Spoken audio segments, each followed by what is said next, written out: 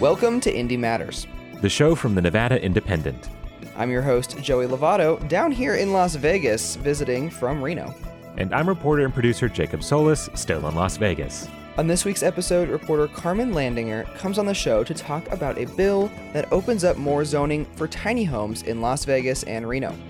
After that, reporter Tabitha Mueller and KUNR reporter Bert Johnson have a piece with our partners over at KUNR on the big lie, or the idea that the 2020 presidential election was stolen that's been endorsed by many Republican officials. They sit down and talk with Michelle Billman, the news director over at KUNR. At the end of the show, I chat with reporter Humberto Sanchez about all the news coming out of D.C., from Roe v. Wade to gun bills and more.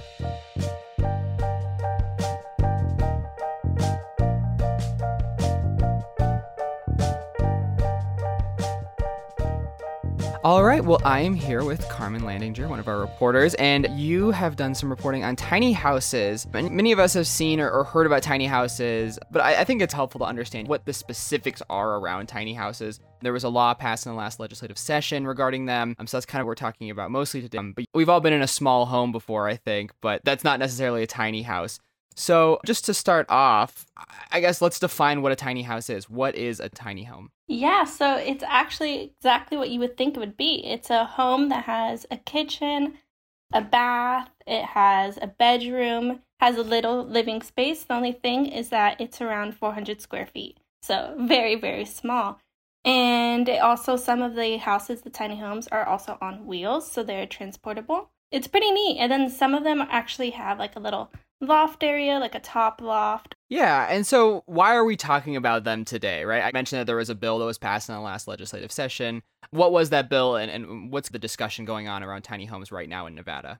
Yeah, so the bill is SB 150. It was passed in 2021. All those in favor, please signify by saying aye. Aye. Those against say nay. Nay. Motion carries.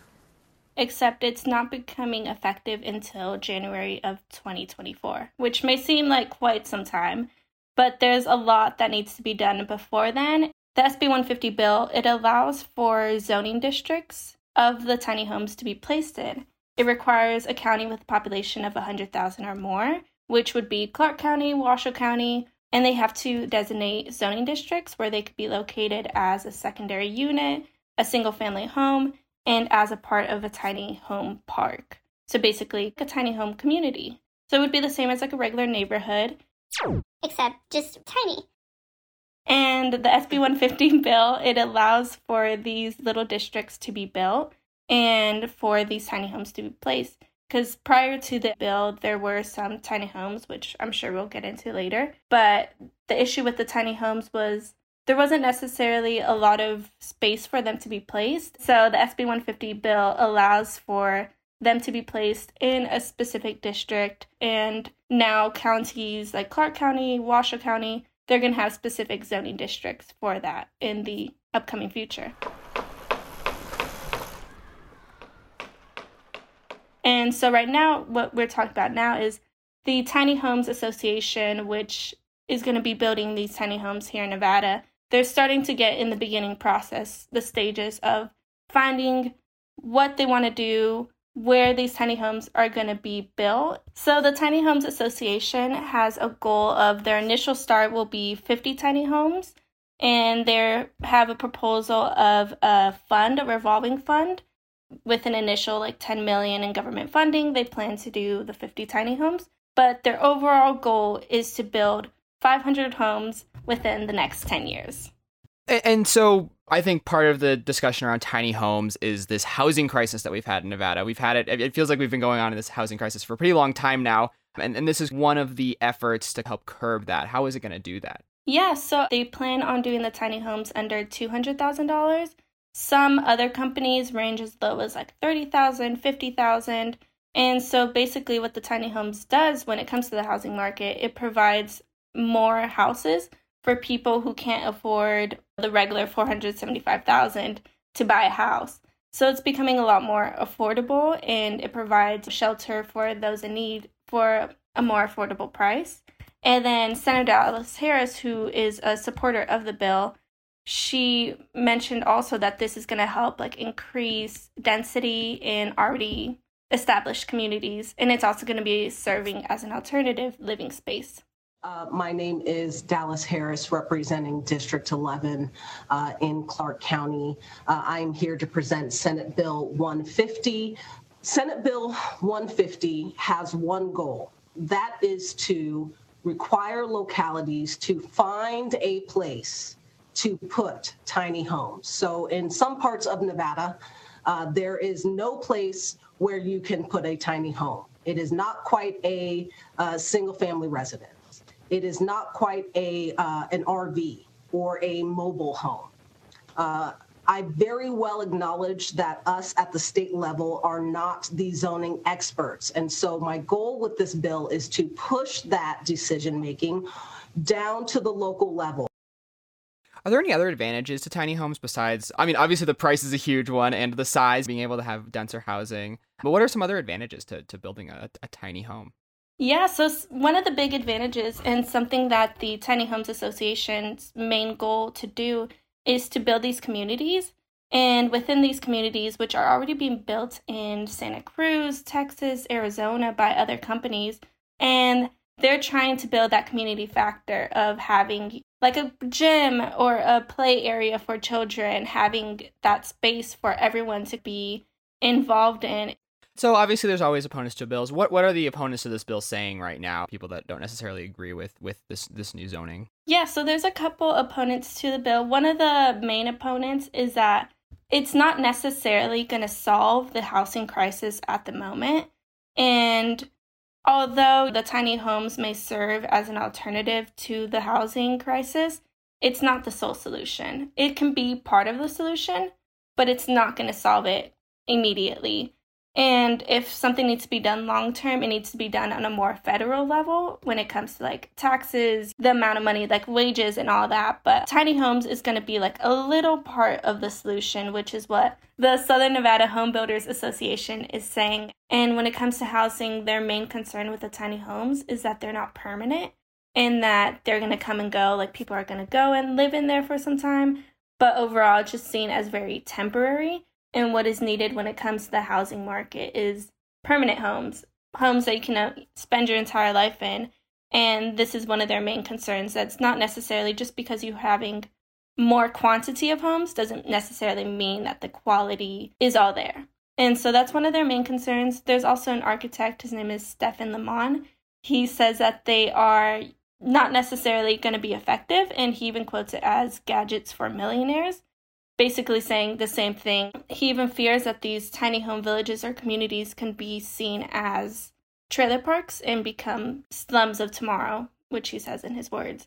And that's also something that other opponents of the bill are fearing as well, that these communities are going to be similar to regular trailer parks.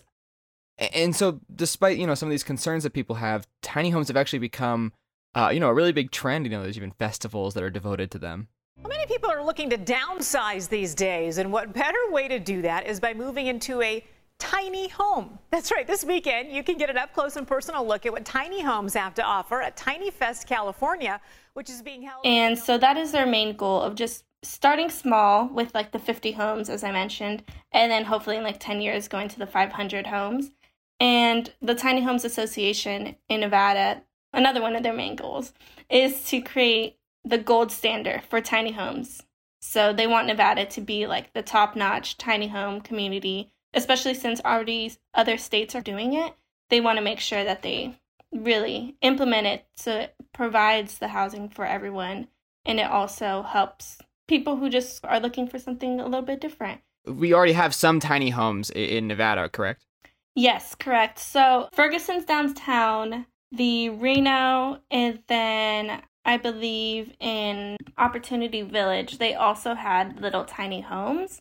The issue with that is that without the SB 150 bill, it was just harder to find a place to place the homes. And from there was a lot of obstacles in order to build those villages.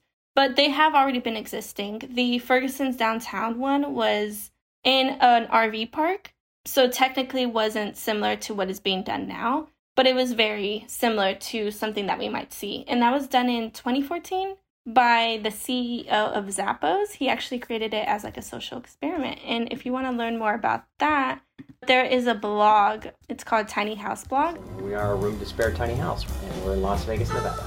And it talks about, it's from people who were actually living in that tiny home community. Well, and just to wrap up, are there any other solutions that are being proposed to help with the housing crisis? Like you said, some of the opponents were saying that this was a part of a solution, but wasn't really the whole solution. Obviously, if there is more affordable housing, that's going to help. But what are some other housing shortage solutions that are being talked about right now? Yeah, so Stefan Lamon, who was the architect who I mentioned earlier, he is actually in charge of the architecture department in UNLV. So he wants to allow for small lot subdivisions, which allow for single-family homes to be built on plots of land, typically smaller than the normal size plots of land. And from this, it's basically closer to urban areas rather than put far apart or designated in one single zoning area. And then he also mentions that instead of having just a singular tiny home, it should be at least 3 stories or 4 stories, because the one single story home, he says, isn't going to necessarily help anything when it comes to urban density. Cool. Well, Carmen, I'm sure we'll be hearing more reporting on this. Housing is always a discussion that's being had here in Nevada, especially as we face the growing population and the housing shortage. So, Carmen, thank you so much for joining me today. You can read more of your reporting on the website at thenevadaindependent.com. So thank you so much.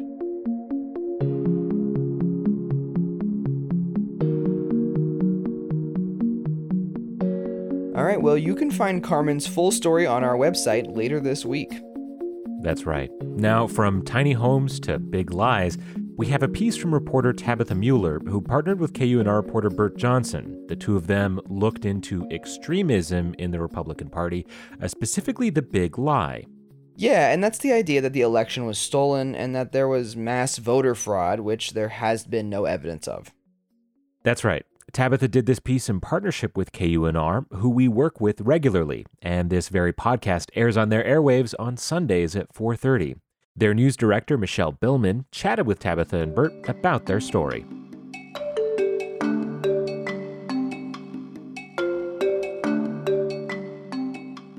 Many of the top-level Nevada Republicans running in 2022 have embraced the big lie. U.S. Senate candidate Adam Laxalt has falsely claimed President Joe Biden won thanks to voter fraud, and so has Secretary of State candidate Jim Marchant, who's aligned with far-right activists seeking to end early voting. But down the ballot, lies about the 2020 presidential election have continued to fester. KUNR's Bert Johnson and our own Nevada Independent reporter Tabitha Mueller joined KUNR's news director Michelle Billman to discuss what's happening in the Nevada legislative primaries. Tabitha and Bert, thanks for joining me. Thanks for having us today. Sure thing, Michelle. Tabitha, you two have been looking at candidate statements, campaign websites, and you've spoken with various candidates. Can you tell me what you've discovered? When taking a look at the candidates who supported the big lie, Bert and I were pretty conservative in our approach. We found that 16 candidates in state legislative primaries have publicly cast doubt on the election process or expressed their support for the big lie. That's about a third of the legislative primaries in Nevada. When I say big lie, what I mean by that is the false allegation that former President Donald Trump made that the election was stolen. And experts warn that the rise of these legislative candidates running on this platform could be a sign of growing support for fringe movements and anti-democratic sentiments. Bert, how does all of this tie in with the January 6th insurrection? Well, the big lie really inspired the violence that we saw on January 6, 2021. The U.S. House Select Committee just had its first public hearing looking into the insurrection. And part of their findings were they said Trump engaged in a conspiracy to overturn the 2020 election results. They included a video interview with one of the convicted Capitol rioters, a man named Robert Shornack. And here's what he said about how Trump inspired him to engage in the insurrection that day. You know, I had supported Trump all that time. I did believe, that the election was being stolen. And Trump asked us to come. Now, at a rally before the insurrection itself, of course, Donald Trump gave a speech that's been widely reported on. And part of what he said was, You can't win back your country with weakness. He told his followers that they had to show strength.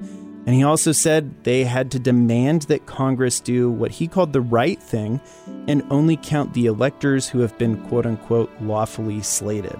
And again, this ties back in with the big lie because he was falsely claiming that a lot of the votes that had been legitimately cast for President Biden had actually been the result of voter fraud.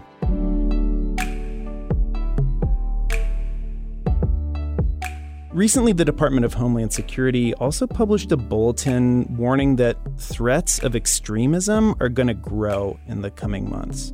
They said there are going to be several high-profile events that could be exploited to justify acts of violence, and that includes the midterms.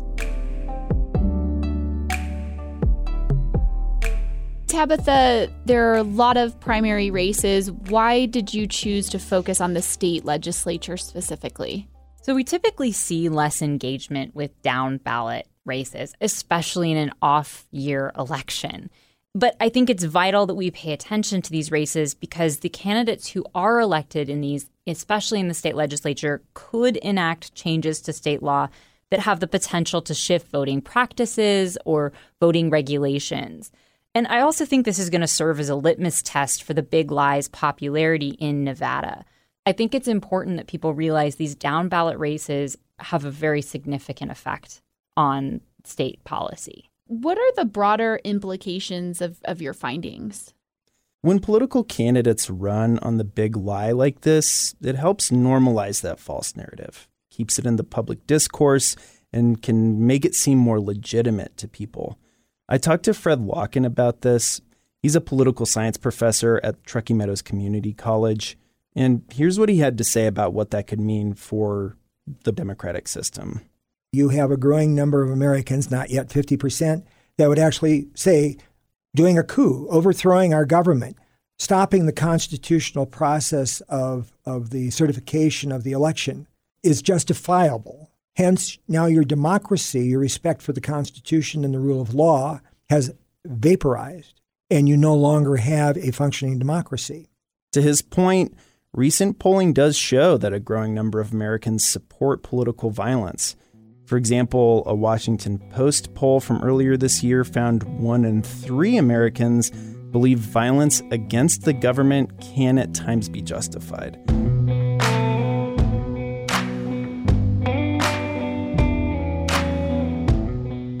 It still remains to be seen if the people responsible for the insurrection at the highest levels will face stiff enough consequences to prevent something like this from happening again. So far, the insurrection hasn't inspired a backlash the way that previous political attacks have. For example, in 1995, the Oklahoma City bombing united the country against far-right extremism. That was KUNR reporter Bert Johnson, Nevada Independent reporter Tabitha Mueller, and KUNR's news director Michelle Billman. If you want to hear Indie Matters on KUNR's airwaves, you can find it on Sundays at 4:30 p.m., and that is 88.7 FM Reno, KUNR Public Radio.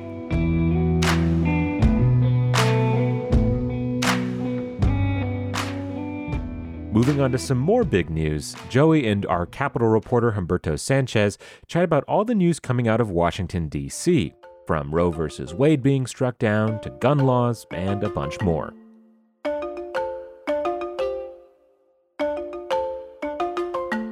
I'm here with our man in D.C., Humberto Sanchez. We are talking about a slew of things that have happened in D.C. over the past couple of weeks. Everything from the Roe versus Wade overturning to gun laws that are going through Congress right now, to gas holidays and many other things that we've been watching. We've got a lot to cover, but to start off, as always, Humberto, we always talk about the weather since you are on the other side of the country from us here in Nevada. It is warm, it is summer, it is dry, although we did have a little bit of rain in Reno, but I am in Vegas right now. It is 107 out right now, and it is insane. I always forget how hot it is down here. How is it in DC?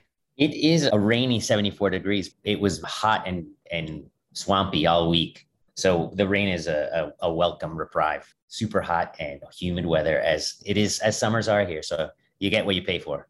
Well, to start off, let's chat about the big news, right? The big headline these days has been Roe versus Wade, the overturning of it in the Supreme Court. You know what that means. To start, obviously in Nevada we have a law in state statute that says that it's protected. So there's not necessarily a ton that's going to change here right now for people in the state, but it could mean a lot of changes nationally, and it could mean some changes for the state actually moving forward as well, right?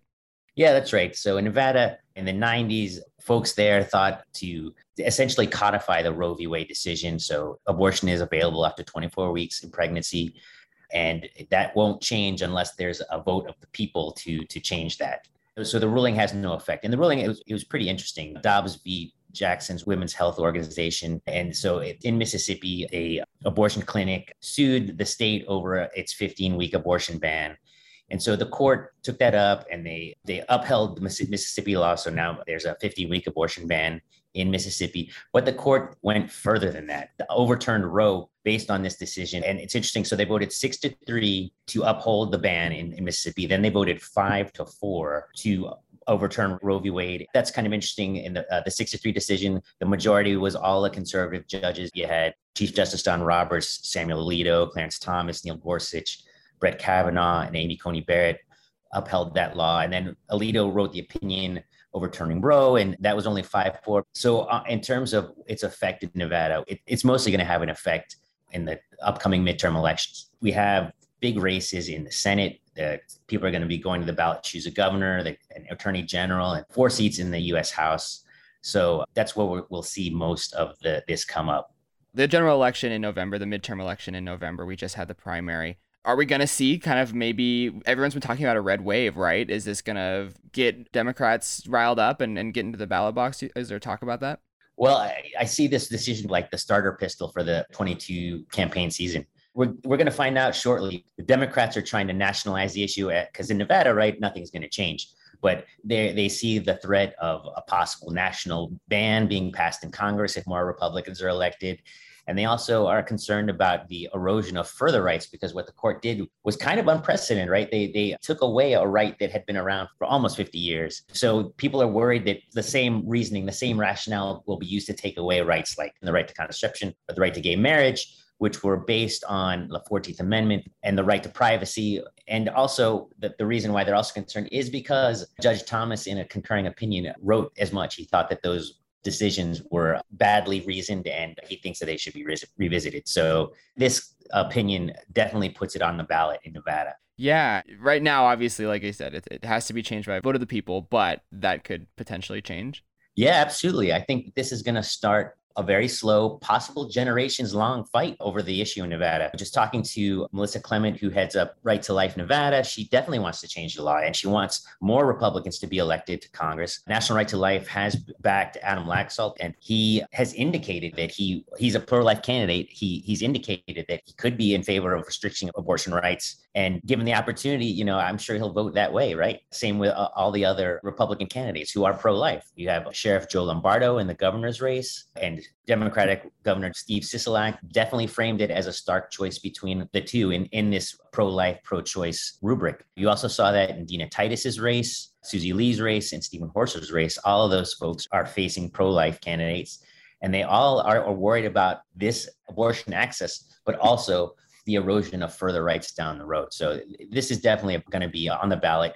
Democrats are going to definitely run on it. And Republicans are going to say, in Nevada at least, that it's settled law and it's not a big issue. And things like inflation and gas prices are going to be more important. And to a certain degree, that's true. But at the same time, these things don't happen overnight. Is it enough to energize folks? We'll have to wait and see. But right now, people are pretty upset about the ruling. It's a big deal. Yeah, and so, moving on to the other big issue that we've been talking about, there was the Uvalde shooting a couple weeks ago, and that has obviously sparked a nationwide discussion on guns, as most mass shootings do. This one, I think, was particularly severe, and I think particularly hit a lot of people. And so there has actually been some legislation for the first time, after a mass shooting that we've seen. And, we don't normally see this kind of thing happen in Congress where a bill is put forward and passed pretty quickly. Joe Biden signed it into law. And so it's a big deal. It's the first gun law that's passed since the 1994 ban on assault weapons. It's a $13 billion bill. And in particular, Representative Steve Horsford introduced a bill last June on the anniversary of his father, who was killed by gun violence, an event that's colored his outlook on the issue. And the bill that he introduced would provide funding, about $250 million, for community-based violence programs. There's faith-based groups and other groups that work with folks to try to lessen gun violence and try to intervene once it happens to try to make sure it doesn't happen again. The bill also would broaden background checks for those under 21 to include juvenile records. Currently, those are typically expunged or not included when you do background checks for gun purchases. The bill would provide $750 million to pass and enforce red flag laws. We know Nevada has a red flag law that went into effect in 2020, so this would help them enforce that. Red flag laws are laws that allow for guns to be taken away from individuals who are deemed by a court to be a danger to themselves or others. That's an issue for some folks. People don't like when guns are taken away. I'll get to that in a second because Representative Mark Amodei didn't support this. The bill also includes $300 million over 5 years for school security and mental health programs, which was a big deal in the Uvalde shooting. And the measure also includes a ban on convicted domestic abusers, including boyfriends, from buying guns for 5 years. And it criminalizes stock purchases when someone buys a gun on behalf of someone who's not eligible to buy a gun. So all the Democrats in the House and the Senate, all the Nevada Democrats voted for it. The bill in the Senate had a lot of Republican support. Mitch McConnell voted for it, who's the Republican leader. It passed 63 to 55 with 15 Republican votes. But in the House, Republicans took a much harder line. There were only 14 Republicans who backed the bill in the House. It passed 234 to 193. Representative Mark Amodei was not among those Republicans. I talked to him about his vote. He's a very pro-Second Amendment lawmaker. So he voted against the bill over concerns about political appointees in the Justice Department and the Federal Bureau of Investigations who could overreach. And he says there's not a lot of trust right now amongst the Justice Department, particularly with the political appointees. He raised concerns about taking guns away from law-abiding citizens, including that boyfriend loophole where domestic abusers who are in serious relationships, they could have their guns taken away for 5 years or be barred from buying a gun for 5 years. He's not sure about red flag laws. He's very concerned about due process with red flag laws in particular. But again, it's a very big deal that the Congress did this. I think it speaks to the horrificness of the Uvalde shooting and that it drove them. I mean, looking at, there was nothing after Sandy Hook, and the fact that they acted is incredible, really. Because Congress right now is highly divided, and they managed to work through it. And part of that is Mitch McConnell giving the negotiations and everything his blessing. And part of that was Democrats willing to take not everything they want, willing to settle for what they could pass. A rare occurrence of actual compromise and bipartisanship in Congress. That's right. All right, Humberto. Well, we covered a ton today. I really appreciate you taking the time to chat with me. I'm sure we will be talking more in the future as more things happen in D.C. Thank you. It's a pleasure being here.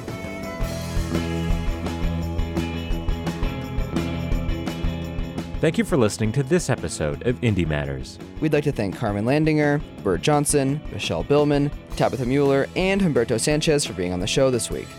This show is produced and edited by Joey, with additional editing help from Jackie Valley, Michelle Rindels, and Riley Snyder. If you want to support the show, leave us a rating and review wherever you listen, and email us with questions, comments, concerns, favorite lemonade stands, or whatever else is on your mind. Our theme song is from the band People with Bodies, and we have additional music from Storyblocks and original music from Joey. Thank you for listening to Indie Matters. I'm your host, Joey Lovato. And I'm reporter and producer Jacob Solis. And we'll talk to you next week.